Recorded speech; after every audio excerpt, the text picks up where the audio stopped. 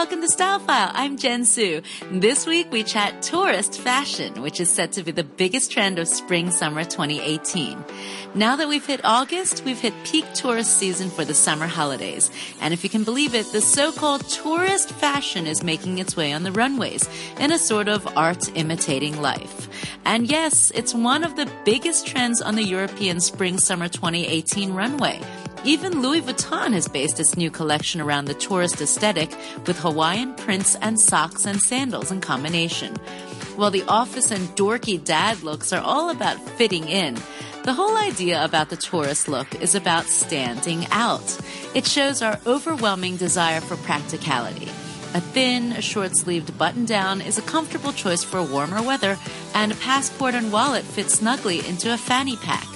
Hawaiian shirts have been big on the latest runways, and seeing that a loose, halfway unbuttoned Hawaiian shirt is a staple piece in any tourist suitcase, there have been plenty floating about in the latest catwalk collections. Balenciaga and Paul Smith took more of a solid take on the Hawaiian shirt, but Louis Vuitton went for a more updated look with logos and organza overlays.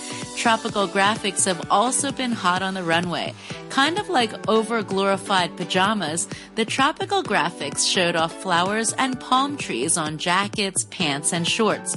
Now, the head-to-toe print is not for the faint of heart. You really have to be brave to wear those big tropical prints from head to toe. Again, it's the whole concept of standing out. Much like the ugly tourist stands out in the crowd, this is also a take on making a statement.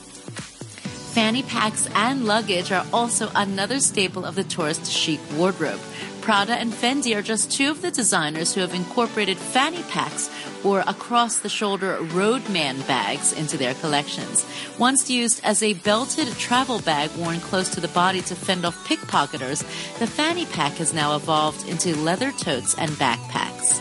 Flip-flops and slides are not just reserved for when you go to the swimming pool. It's now considered high fashion to go out in your flip-flops.